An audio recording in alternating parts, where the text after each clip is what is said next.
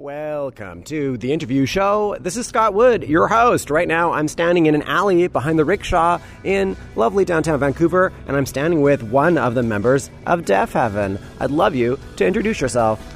I'm George, I sing, and I am very happy to be here. Well, George, I'm very happy to talk with you. Let's start with, your songs are very long, so this is going to be a challenging show for me. Yeah, they are long. I don't know why we do it, but we do. I'd love you to talk a bit about how you put these tracks together, because they don't have a structure that most people are used to if they listen to pop music. Yeah, a lot of the parts are written separate from one another. No song is really written all in one sitting, and then typically we'll take two almost like similar sounding parts, things that have a similar chord structure or that we can change keys into or something like that, and we just throw them together and jam on a little bit and put different ideas in and just try and make them as fluid and interesting as possible. Before we started chatting, you were going over guest list and you wanted to make sure that another band got on the list. Tell me a little bit about that. That band is No Joy.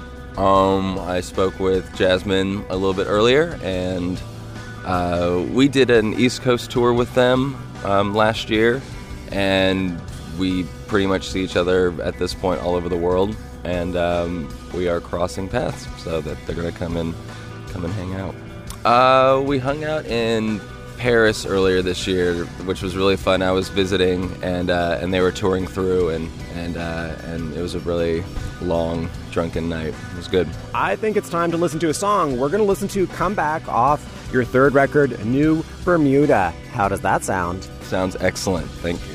I would love it. Do you always laugh when people play your songs? Yeah. I try not to laugh when we play them. That's actually more the challenge. So how about you tell me something interesting, fun, or shocking about this track? Interesting or fun? We had a pretty good time recording this album. Actually, I'm not sure if it was this track specifically, but at one point there was a couple people on Ketamine. That was interesting. That's probably it. Yeah.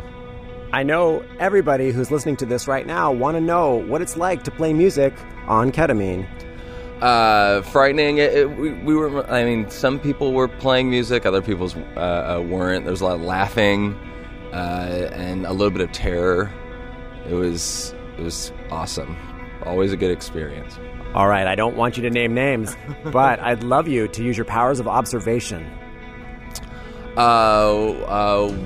One of them plays a larger guitar with fewer strings. He was the culprit. What I'm getting at is that you've seen this person play sober, you've seen this person play not sober. What's the difference? Smiling. Yeah, probably a lot more smiling when the non-sobriety version of himself kicks in.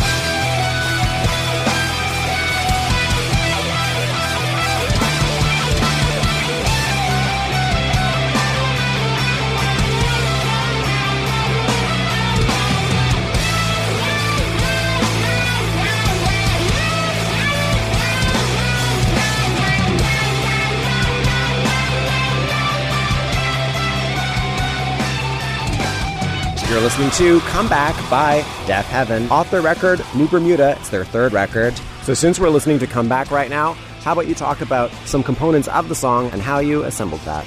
It's definitely probably our most metallic song on the record, but also our softest as well. And the back end of the track was, I think, the first thing written for New Bermuda. We wrote that at this point maybe close to 2 years ago, or a year and a half ago. And we basically wanted to see if we could create a song that had death metal parts and change them into kind of like a Wilco low type thing. And I think we did. I'm not, that's for other people to judge, but it was difficult, I guess. So that's not an easy transition. Can you talk about maybe a false step you took on the way? So many false steps. We do a lot of editing and reworking, and I can't really say anything specifically. My memory doesn't serve. But we do re-edit a lot. Usually the final version of the song will only come maybe a few days or a week before it's actually recorded. So when you're singing, it's not always easy to tell what you're singing, but there is a message in your lyrics. So I'd love you to talk about the relationship with your audience when they need to really seek out what it is you're saying and singing about. I think for me, it's the vocal style serves the music in an appropriate way, and I've always felt that if people were into the music and wanted to delve into the lyrics, that it would only strengthen the overall listening experience. I think the lyrics are very important, even though they're not delivered in the most clear way. So how about we flip it? Is there an artist that you admire where you need to put similar devotion into figuring out what the singer is singing about? Oh, yeah. I mean, a lot.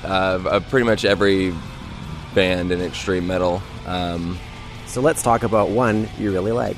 My first experience with really having to figure out what someone was saying was Deicide. And yeah, that was it, I guess. Deicide, very low guttural vocals. I was like in 7th grade. I don't know. I remember not really knowing what was going on. So let's talk about one time when you looked into a song and you're like, wow, he's singing about this. Yeah, so when you're younger and you don't really know about a band, you just pick up whatever album that you see first. And one of those albums was Deicide's In Torment in Hell, which is largely regarded as their worst album. One of the tracks, I think it's called, what is it? Lurking Among Us, Walking Among Us.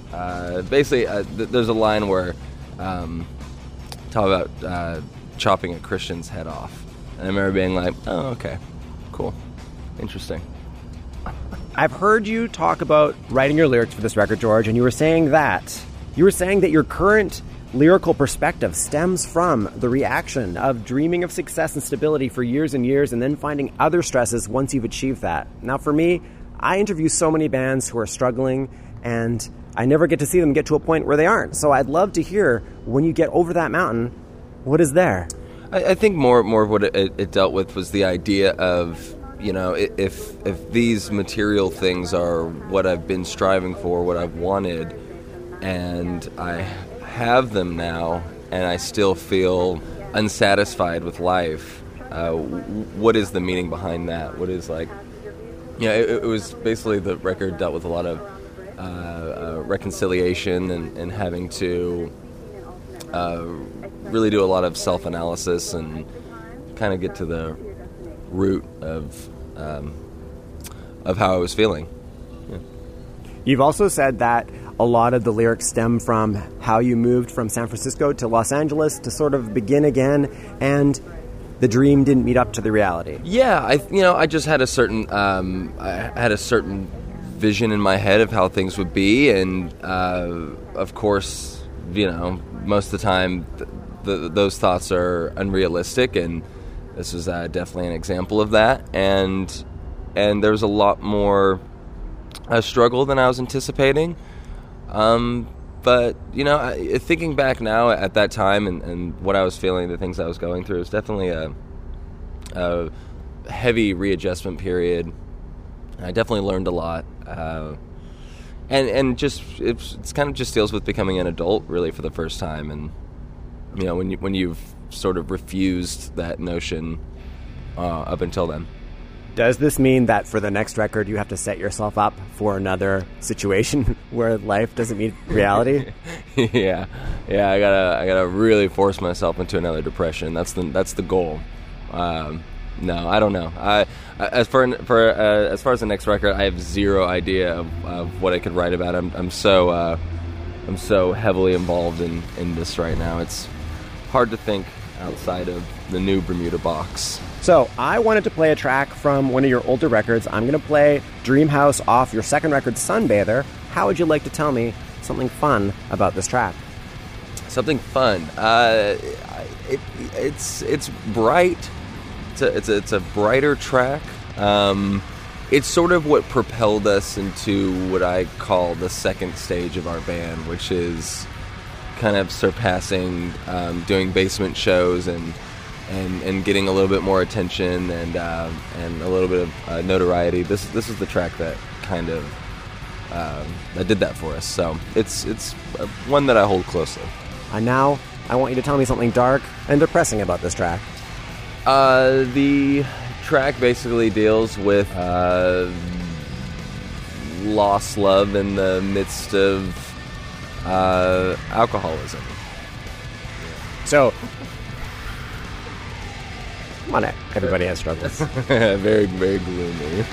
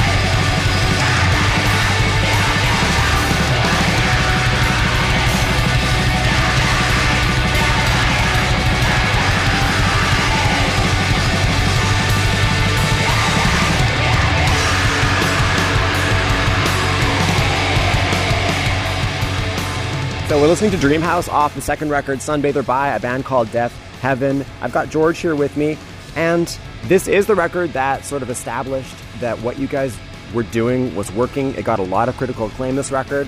I'd love you to talk about this record versus the first record and how you guys got to a point where you felt that things worked. That's an interesting question. With the first record, we were kind of flying blind in a way and still figuring out our sound and what we were trying to accomplish as a band and the ideas. We were still in the midst of figuring things out, and I'm very proud of that record, and we toured a lot behind it, and we were also a completely different band at that point. And then we essentially lost all of our members, and Carrie and I had to pick up the pieces and write the second album, and by that point he had taken over full writing control for the most part, and so I think that's when he really stepped into his own, and by the second record we really shaped our sound in a more definitive way. So when you guys were working on it together, you must have been playing around with a lot of stuff. Did it just come together, or were you like, okay, we should do this? No, it came together. It came together over a long period of time. He wrote it in bits and pieces over the course of like a year and a half. That was a big rat. Oh, there's so many. There's like a family of big rats. Well, that's cool. The glamorous life of living in Vancouver. Yeah, we're off like East Hastings, right? That's the block. The block is hot. And no, it was a lot of with songwriting in general, it's just a lot of trial and error, and finding something that fits, and then recording it, and wondering if it's good or not, and just going through the motions, trying to trust yourself in the midst of everything. But you guys do something that not a lot of other people do. It's something that's quite divisive at times with metal fans. So when you were making it, was it just, we got to rush to get this done because we got to record on this day? Or like, how did it work where you sort of fiddle around with what you guys do? Because this is the record that made it for you guys. Yeah. No, I guess to a certain point, we always have to set a recording date because it's what makes us kick into overdrive. Otherwise, we'll just play around with sounds and riffs for forever.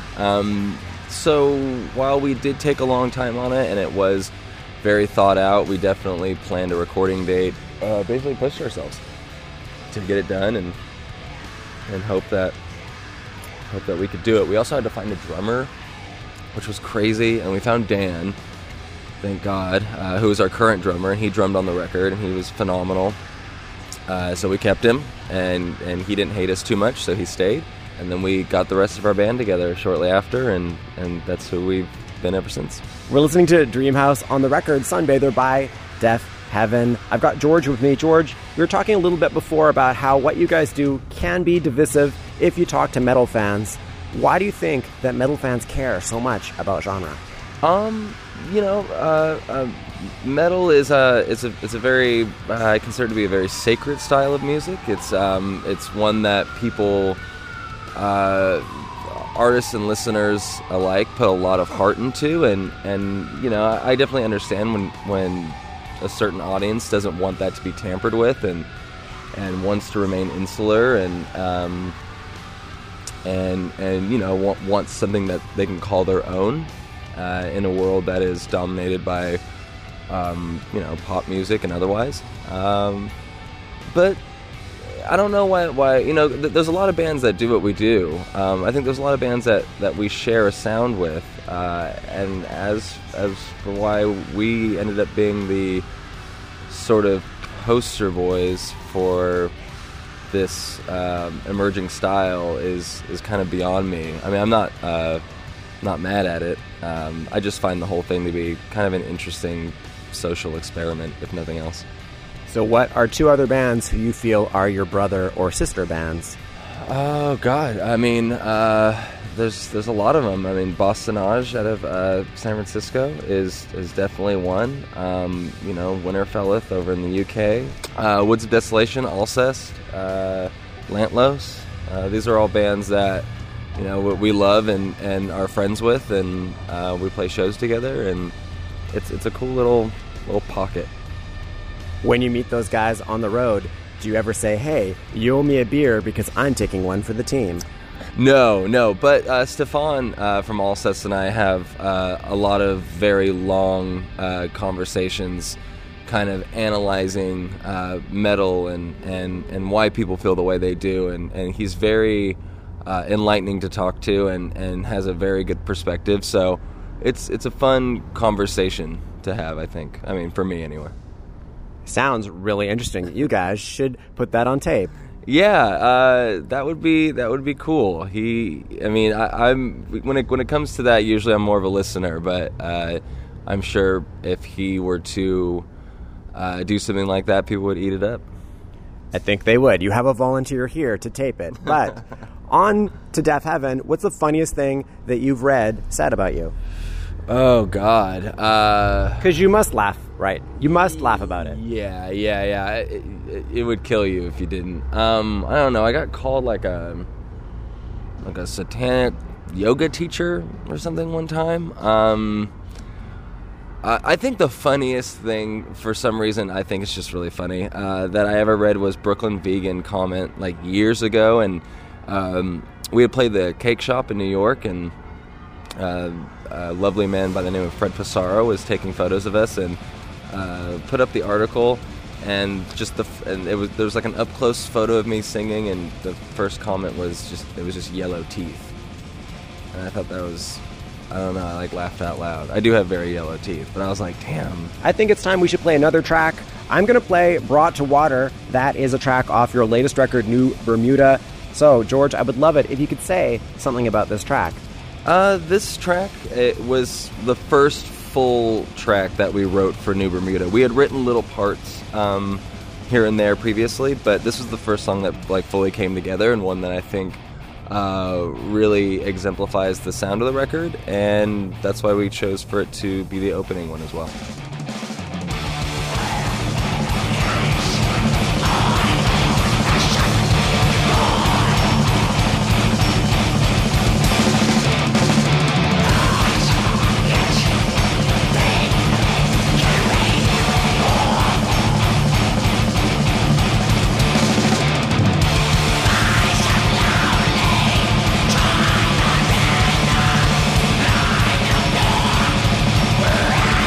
We're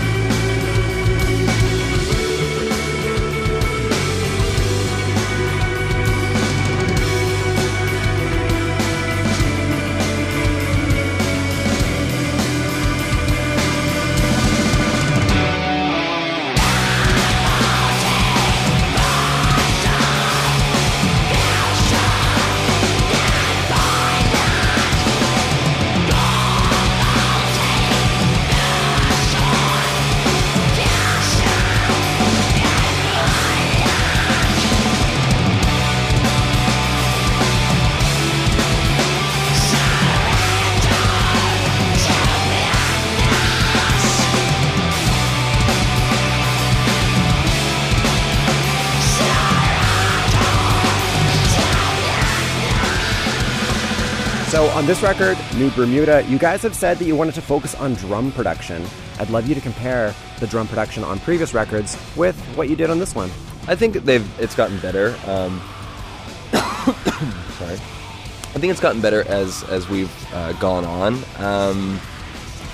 For this, we recorded drums at 25th Street Studios in Oakland, which is the first time we had worked outside of Atomic Garden in Palo Alto, and it's a really massive drum room, very roomy, and just well mic'd, and I think there's a little bit more focus on them, and they're a little more finely tuned, and they just sound big. We just wanted really big drums, and I think we accomplished that. We're standing in the alley behind the Rickshaw in Vancouver. There's all sorts of families of rats in the alley. I think some of them are fighting. Can you tell me about your favorite rat?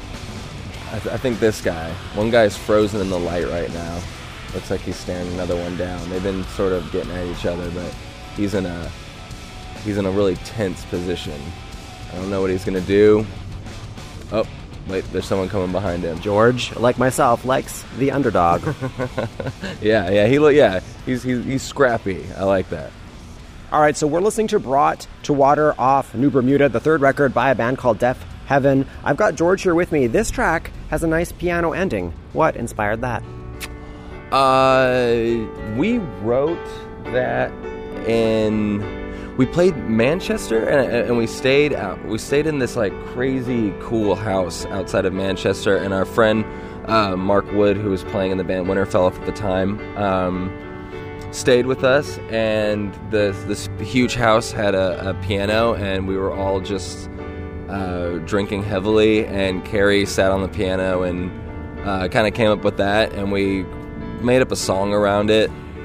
The next morning, everyone, laughing it off, but Carrie remembered the piano part, and at one point we were just like, oh, we should put that in. It was cool, and it had a cool memory behind it, and I thought that it'd be a nice touch. George has officially finished the beer that he brought out into the alley to drink while we did the interview. I bet you are wishing that you listened to me when I said get another.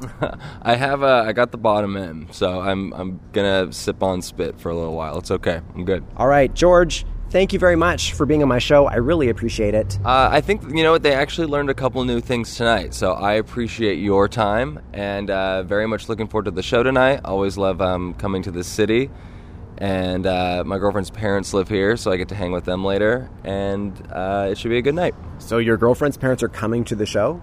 Yep, they are.